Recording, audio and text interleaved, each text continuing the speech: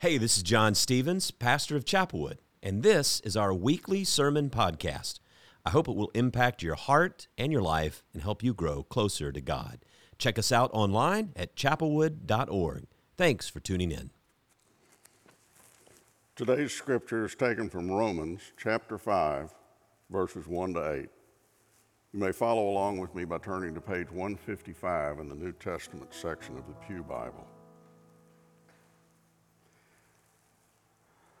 Therefore, since we are justified by faith, we have peace with God through our Lord Jesus Christ, through whom we have obtained access to this grace, in which we stand, and we boast in our hope of sharing the glory of God. And not only that, but we also boast in our sufferings, knowing that suffering produces endurance, and endurance produces character, and character produces hope. And hope does not disappoint us, because God's love has been poured into our hearts through the Holy Spirit that has been given to us. For while we were still weak, at the right time Christ died for the ungodly. Indeed, rarely will anyone die for a righteous person, though perhaps for a good person someone might actually dare to die. But God proves his love for us in that while we are still sinners, Christ died for us. This is the word of the Lord. You may be seated. No, stay standing. Oh, it's okay, Jim. I didn't see that part. No, that's all right. It's not your fault. I'd like for you all to stand and greet one another and welcome everybody to Chapelwood. Hey, Chapelwood family and friends, we have finished up 2023 and we are ready for an exciting 2024. I welcome you to worship. Normally we would send you to chapelwood.org/home as the landing page, but in January we are engaged in our stewardship of gifts. This is the time when we ask all of the members and supporters of Chapelwood to submit an estimate of giving for the year to let us know how to plan in our ministry as we move forward. It's also important for you in your spiritual growth to make sure that you are giving generously and with a cheerful heart. Make sure you visit chapelwood.org/give. Find out more about stewardship of gifts and how you can submit your estimate of giving for 2024. God bless you. Looking forward to an exciting year ahead.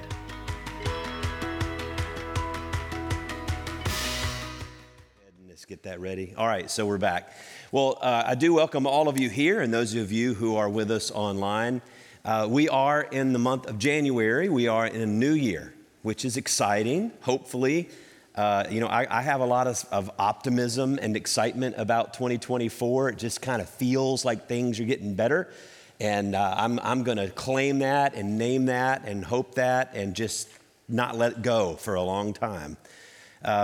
So as we get in the season of January, there's a couple of things that we want to do. One of them is I want to talk about who we are at Chapelwood and sort of cast that vision of why it is that we do what we do, why it is that we've responded the way we respond, how is it that we live out our flesh as that understanding that our mission is to make disciples of Jesus Christ for the transformation of the world. I'll unpack that. The way that we do it, how we do it is very important. That we embody God's grace as we receive it to those who need it, and everybody needs it. I want to talk about what it means to be a church that embodies grace. But also in January, this is our Stewardship of Gifts month. Every January at Chapelwood, the 10 years I've been here and the 20 years Jim was here and so on before, in January, this is the time of the year that we come and we talk about biblical stewardship. It particularly relates to our finances. And I will just say this very briefly. Sometimes when we talk about financial stewardship in the church, people who are not within the church, sometimes they're just talking about money all the time. Well, we don't talk about money all the time. We don't talk about money enough, honestly, because Jesus talked about it quite a bit, and we kind of avoid it. But what we do talk about is financial biblical stewardship. And what that means is the least important part of that is funding the church budget. That's the least important part of it. It's part of it, but it's the least important part. The most important part is having an understanding as followers of Christ of what it means to engage in biblical stewardship. And to understand theologically that everything we have, everything we've been given, whether it's our money, our houses, our property, our education, our abilities, our jobs, our companies, all of those things have been given to us by God. That's the way we understand it as Christians. And that we are called to be stewards of that. We're not owners, we're stewards. And we use it for the purposes to help the kingdom of God become a reality in the world that we live. And so financially, it's important for us to understand how money works in our lives. And we give to the church, which is the body of Christ, the embodiment of Jesus in the world. The church is the only institution that is more than an institution. It is the body of Christ. That's a biblical understanding of the church. And we are called by the scripture to give our first fruits to the church for the work of the body of Christ in the world. Now, I support other nonprofits. You do too, and I think they're great, and I think you should support them. But the Bible makes it very clear that as Christians, that first fruit of our giving goes to the body of Christ, the church, that God has established for the work of making the kingdom of God a reality in the world. And so when we go through this season of prayerful discernment, you're going to have a lot of resources to help you. There's a nice little bulletin. You can go to chapelwood.org/give, and when you click on Submit an Estimate, there's a whole resource page of all sorts of questions. There's a video that Scott Humphrey, our new executive director of stewardship, and I created to talk about what is giving, how do you give, how much should we give, what are some tips for people who are new givers or first-time givers, and what are tips for us who have been givers but we are feeling led for God to lead us to the next step or maybe grow in our giving. The bottom line question is, God, what are you asking me to do financially for you through the church? So it is a prayerful, spiritual process. And we ask people to put that in an estimate of giving. We call it estimate on purpose because sometimes things change during the year and sometimes situations change. It's not a pledge. It's not a note that someone's going to send you a bill because it's come due. It's an estimate. It's your best guess understanding, and you put pen to paper. And the reason I think that's a good spiritual practice is because anytime you've ever set a goal or made a commitment, when you put that pen to paper, it has a little bit more tangible essence and quality to it. And so that's a spiritual component of it as well. And then you come back and revisit that through the year. Sometimes God changes our situation and we're not able to do the estimate that we've given. We have to do less. Sometimes I've found that God has blessed people abundantly more than they anticipated. And guess what? You can change your estimate up too. That's not impossible to do.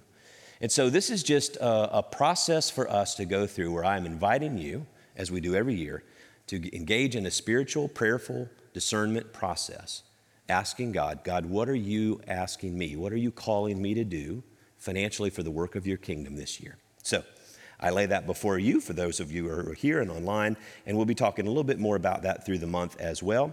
But I also really want to talk, and what I think is very, very important, is understanding who we are, where we're going, and what we're about at Chapelwood. So I want to dive right into this, Romans chapter 5.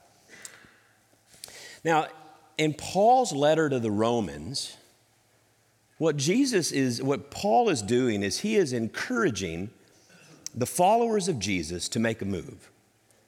He's encouraging them to make a move from a theological framework and understanding what our faith is as far as belief, and to make the move into what does it look like as a practical everyday living. This is important because in churches we tend to use a lot of theological words. We use a lot of esoteric type words, and sometimes, we preachers are guilty of that too. And churches believe that if we can just teach the right teaching, if we can just find the right truth, if we can discern the right training and the right theological discussion, the right theological idea, that if somehow we can get the theology right, then we can alleviate all of the tensions and the problems and the conflicts that go on in the world around us and in the church, that somehow they would all just evaporate and disappear. But Paul didn't understand it that way. He didn't think that way. When he observed what was going on in the church, the same types of situations that we face, by the way, cultural and social issues, political issues, and relational issues, and racial issues. What came down to is he understood there was a faulty understanding of how God is at work and what God has done through the world in Jesus Christ. And so what Paul said is, there's a faulty understanding, and we got to correct your theology, but not so that you think right, so that it leads you to living differently. Paul's understanding was not all about right belief. And sometimes we modern Christians think it's all about right belief. Paul is actually more about right living than he is about right belief. That Christianity is a faith that's lived, not just a faith that's believed. Now, don't get me wrong, belief's important. And the reason I know this to be true in Paul is when you unpack his epistles, one of the most popular statements Paul uses in his epistles is that we are called as Christians to walk in a manner worthy of the calling to which we've been called. He says that in Philippians and Ephesians and Colossians and Galatians. We are called to walk in a manner worthy of the calling that we've been called. And that word walk literally means you are called to live your life every day in a manner worthy to the calling that you've been called. The difference for Paul was all about how are you living? It wasn't just Paul was trying to correct Christians about their theology. He was trying to give us an adequate and appropriate ways to understand the nature and the work of God so we would live differently. So Paul's ultimate goal, if you read all of Paul, you really dive in, what you find is that Paul's ultimate goal was always social and ethical, not theological and heady. And so his arguments were always made to impact your behavior in the world, how you live in the world. Paul was all about how are we impacting and shifting how Christians live in Corinth through a very multicultural, multi-ethnic, multi-religious, geopolitical firestorm. How are you called to live in the midst of all of that difficulty and all that disagreement where everybody is not all on the same page, you see? It was about impacting the Christians' behaviors. And so Paul wanted to shift the way that we are called to live in the world. He wanted to give Christians in the churches the ways to live out their faith in their day-to-day living in the midst of the complexities that they faced in real life. And nothing's changed in 2,000 years, by the way. Well, a lot has changed. But what I mean is we still have complexities in life. We still have disagreements in life. We still have cultural issues and social issues, political issues and racial issues and socioeconomic, all these things that were there in Corinthians, that were there in Galatians, that were there in Ephesians, all those things are still here. Now, it's 2,000 years later, but this is what we face. And so when you look at the book of Romans, for example, Romans is probably one of the most densely theological books that Paul writes. And he does it for a reason. You would think, well, he's very heady in Romans, and he is. The first 11 chapters are deeply theological. As a matter of fact, if you are looking to get your mind in a doom loop and you're looking to go to sleep at night, just start getting into Romans, the first 11 chapters.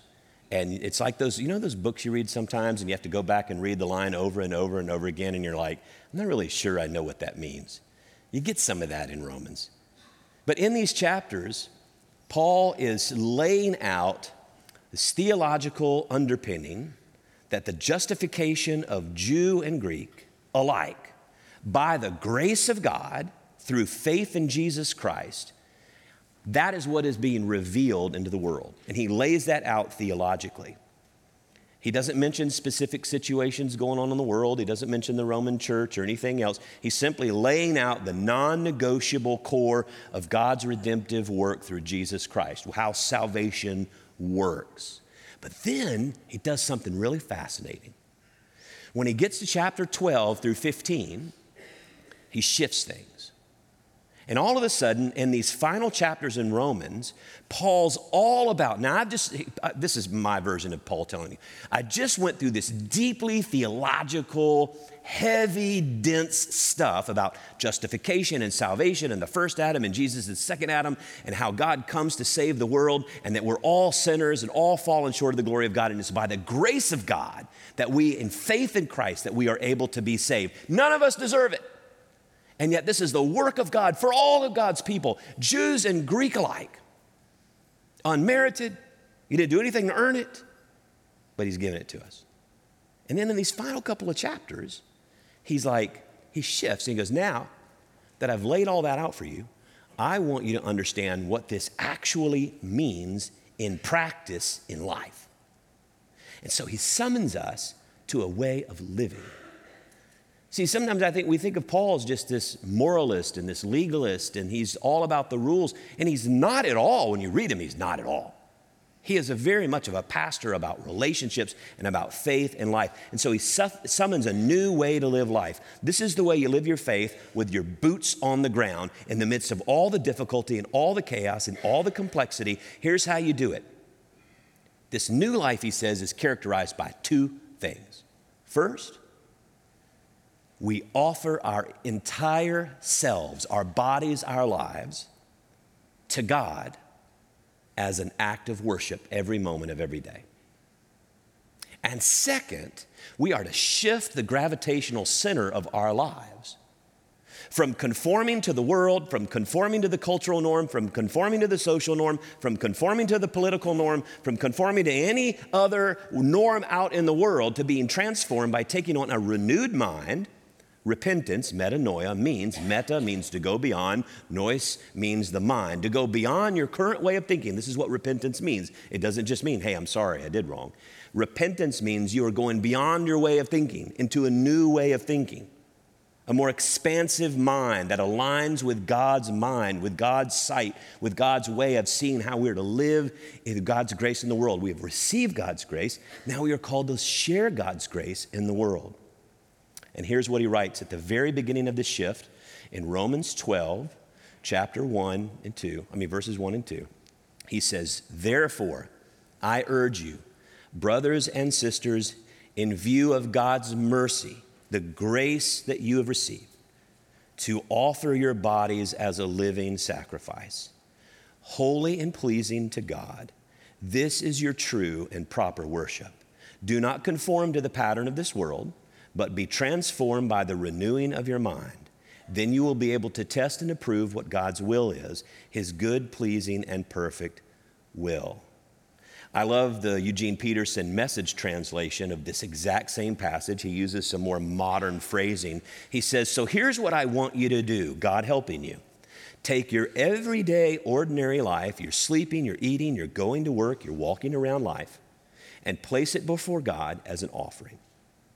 Embracing what God does for you is the best thing you can do for him. Don't become so well adjusted to your culture that you fit into it without even thinking. Instead, fix your attention on God. You'll be changed from the inside out. Readily recognize what he wants from you and quickly respond to it. Unlike the culture around you, always dragging you down to its level of immaturity, God brings the best out of you, develops well-formed maturity in you. Now, while we leave that verse up there, let me just kind of unpack how I see some of this work in real time and in real life. Now, as a pastor, I'm on a lot of email distribution lists. I get a lot of stuff from different, I call them caucus groups within the church, right? Within the religious world of America. And I get a lot of things, whether they're from the right or the left, more the right or the left side, they come and they always have sort of their agenda, right? And it's always funneled through the faith. But here's what I find interesting. A lot of these emails will come and say, we're facing unprecedented days. Things are changing and the world's going to hell. And I kind of agree with that. I mean, that's not bad, not wrong.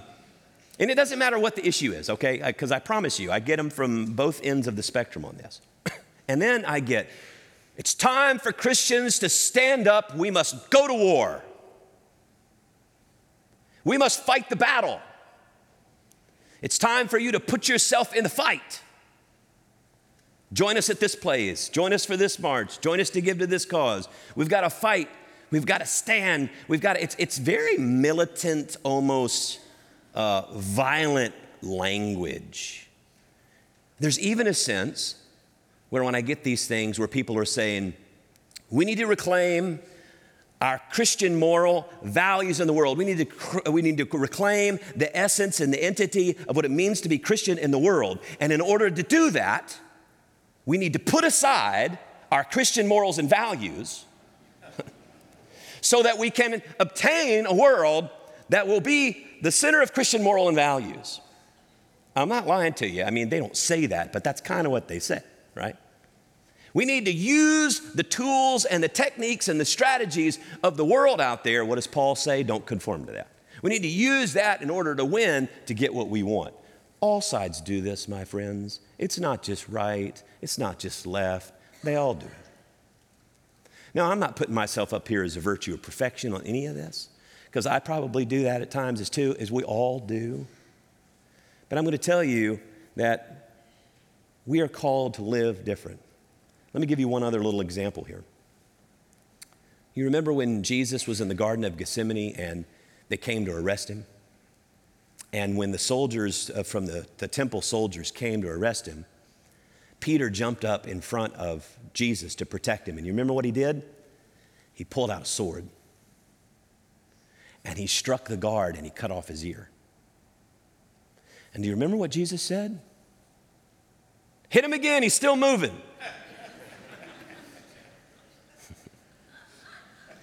For those of you who are not well adept in the Bible, that did not happen. That was a joke.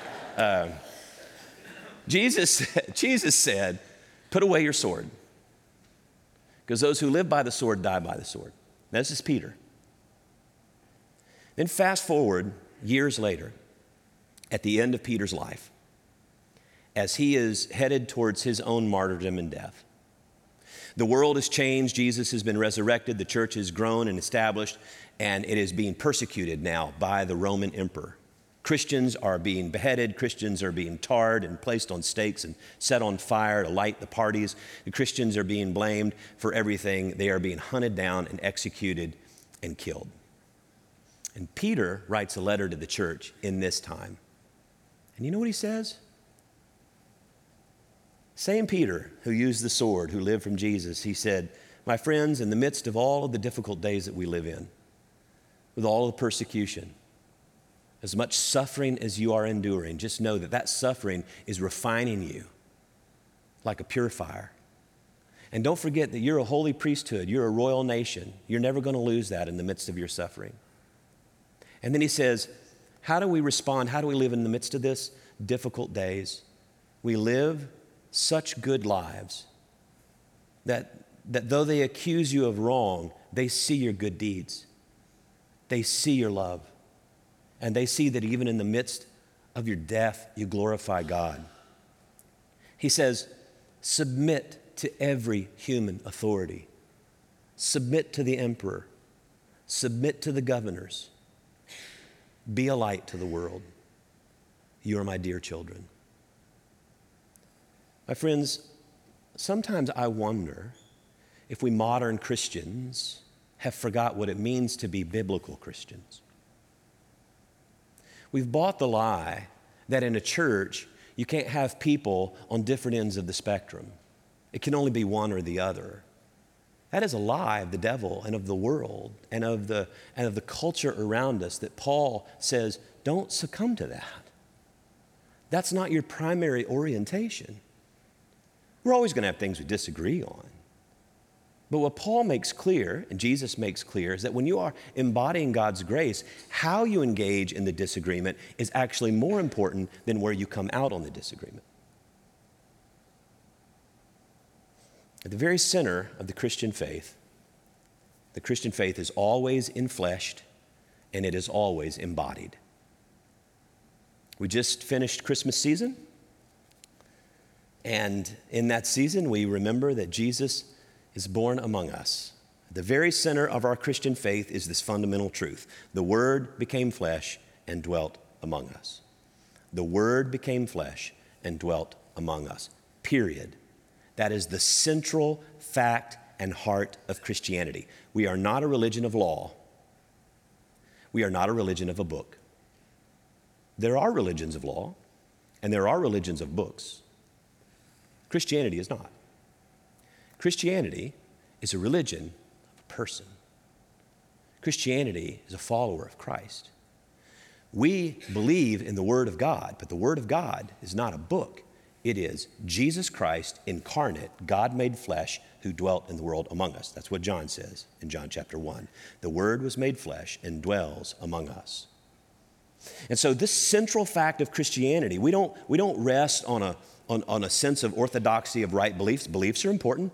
Every church has beliefs. They are important for us to process, but they are not ultimately the end of the story. They lead to right practice. They lead to a way of living. They lead to an incarnational way of living and acting in the world. This is what distinguishes Christianity from every other religion in the world, every other faith in the world, is that at the heart of our faith is incarnation. It literally means with flesh, embodied.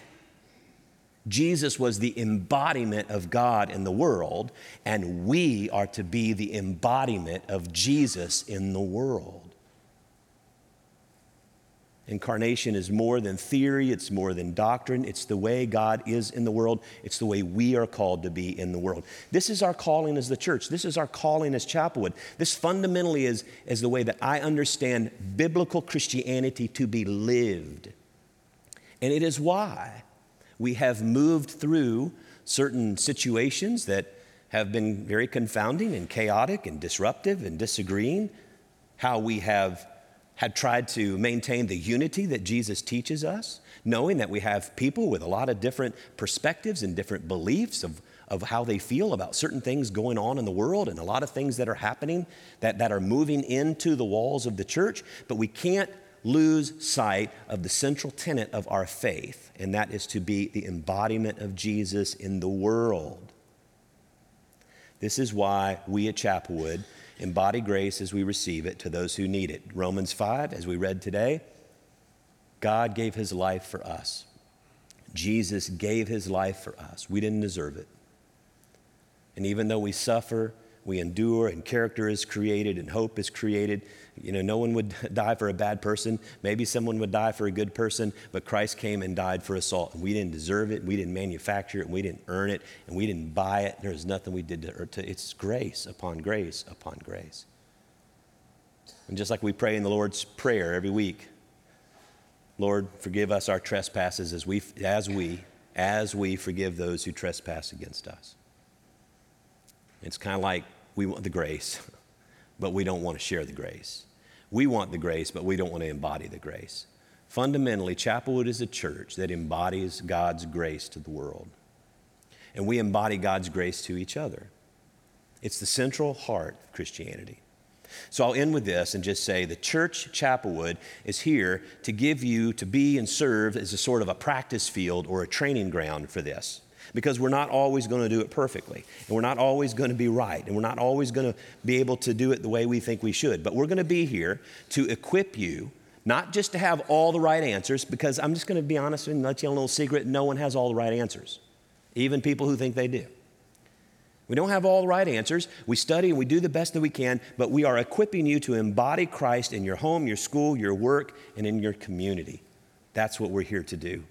We're here to walk with you as you embody Christ where you live and move and have your being, to help you when you fall and when you fail in this embodiment of grace. And you will fall and you will fail. I have fallen, I have failed. And I have people who have walked alongside of me and said, John, you got that wrong. You didn't handle this in the best way you could have. And thanks be to God, there was grace upon grace upon grace. The grace that was shown to them, now they showered on me, and I'm able to rise up again because of the community that comes and walks alongside of me. We're here to offer companionship, a caring community, a community like you heard Ryan and Emily talk about on there, to help raise our children together, to help raise our children, a generation, to hear and see this biblical message, this biblical Christianity, that it's not just about fighting and worrying and making sure that everyone else aligns to your way of seeing how you interpret certain things, but it is to embody Jesus Christ in the world. That's what we want our children to grow and to live and to know, because that's what's going to change the world. We're here to offer love and support, and call out our best and our giftedness. We're here to tell you the truth, to speak ruthlessly compassionate truth tellers, to walk alongside each other, and to figure this journey out together with Christ in the center, and offering you and others a community of persons who are seeking to live in the world in transformative ways, and to have a different center. That's why for us at Chapelwood, it's so important for us to talk about, the center, a deep spiritual connection of life. And we talk a lot about deep spirituality here because I really believe that doesn't get talked about enough, because that's really fundamentally what it means to live a life where God is at the center and everything else submits to that and everything else orbits around that. And that is not always easy for us to do and discern, and so we need to be in community to do that together. And so I set the table with you today as we talk about embody grace. This is who we are. Why?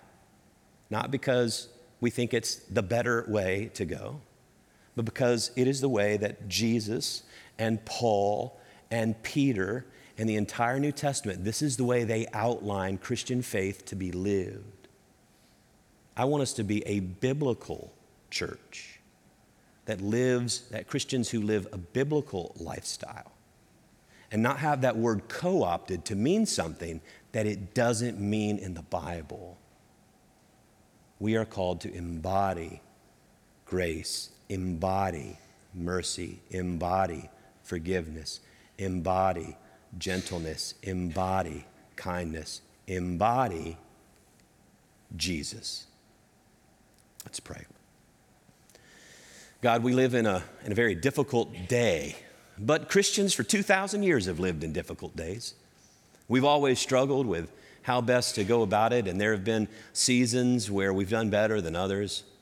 But Lord, one of the things that we know is that if we can follow the teachings of Jesus and Paul and Peter and just continue to do our best to love one another, to love you with all of our heart, our soul, our mind, our spirit, our strength, and to love our neighbor as ourselves. Lord, we know if we can do that, then we've summed up all the law. And that's our goal, that's our desire. Still, we don't lose our identity. We don't lose our passions. We don't lose our preferences, but all those things now are pushed to a different place, and they submit themselves to a greater power. Lord, give us the strength to be your church at Chapelwood, to be a church that embodies grace. In the name of Christ we pray. Amen.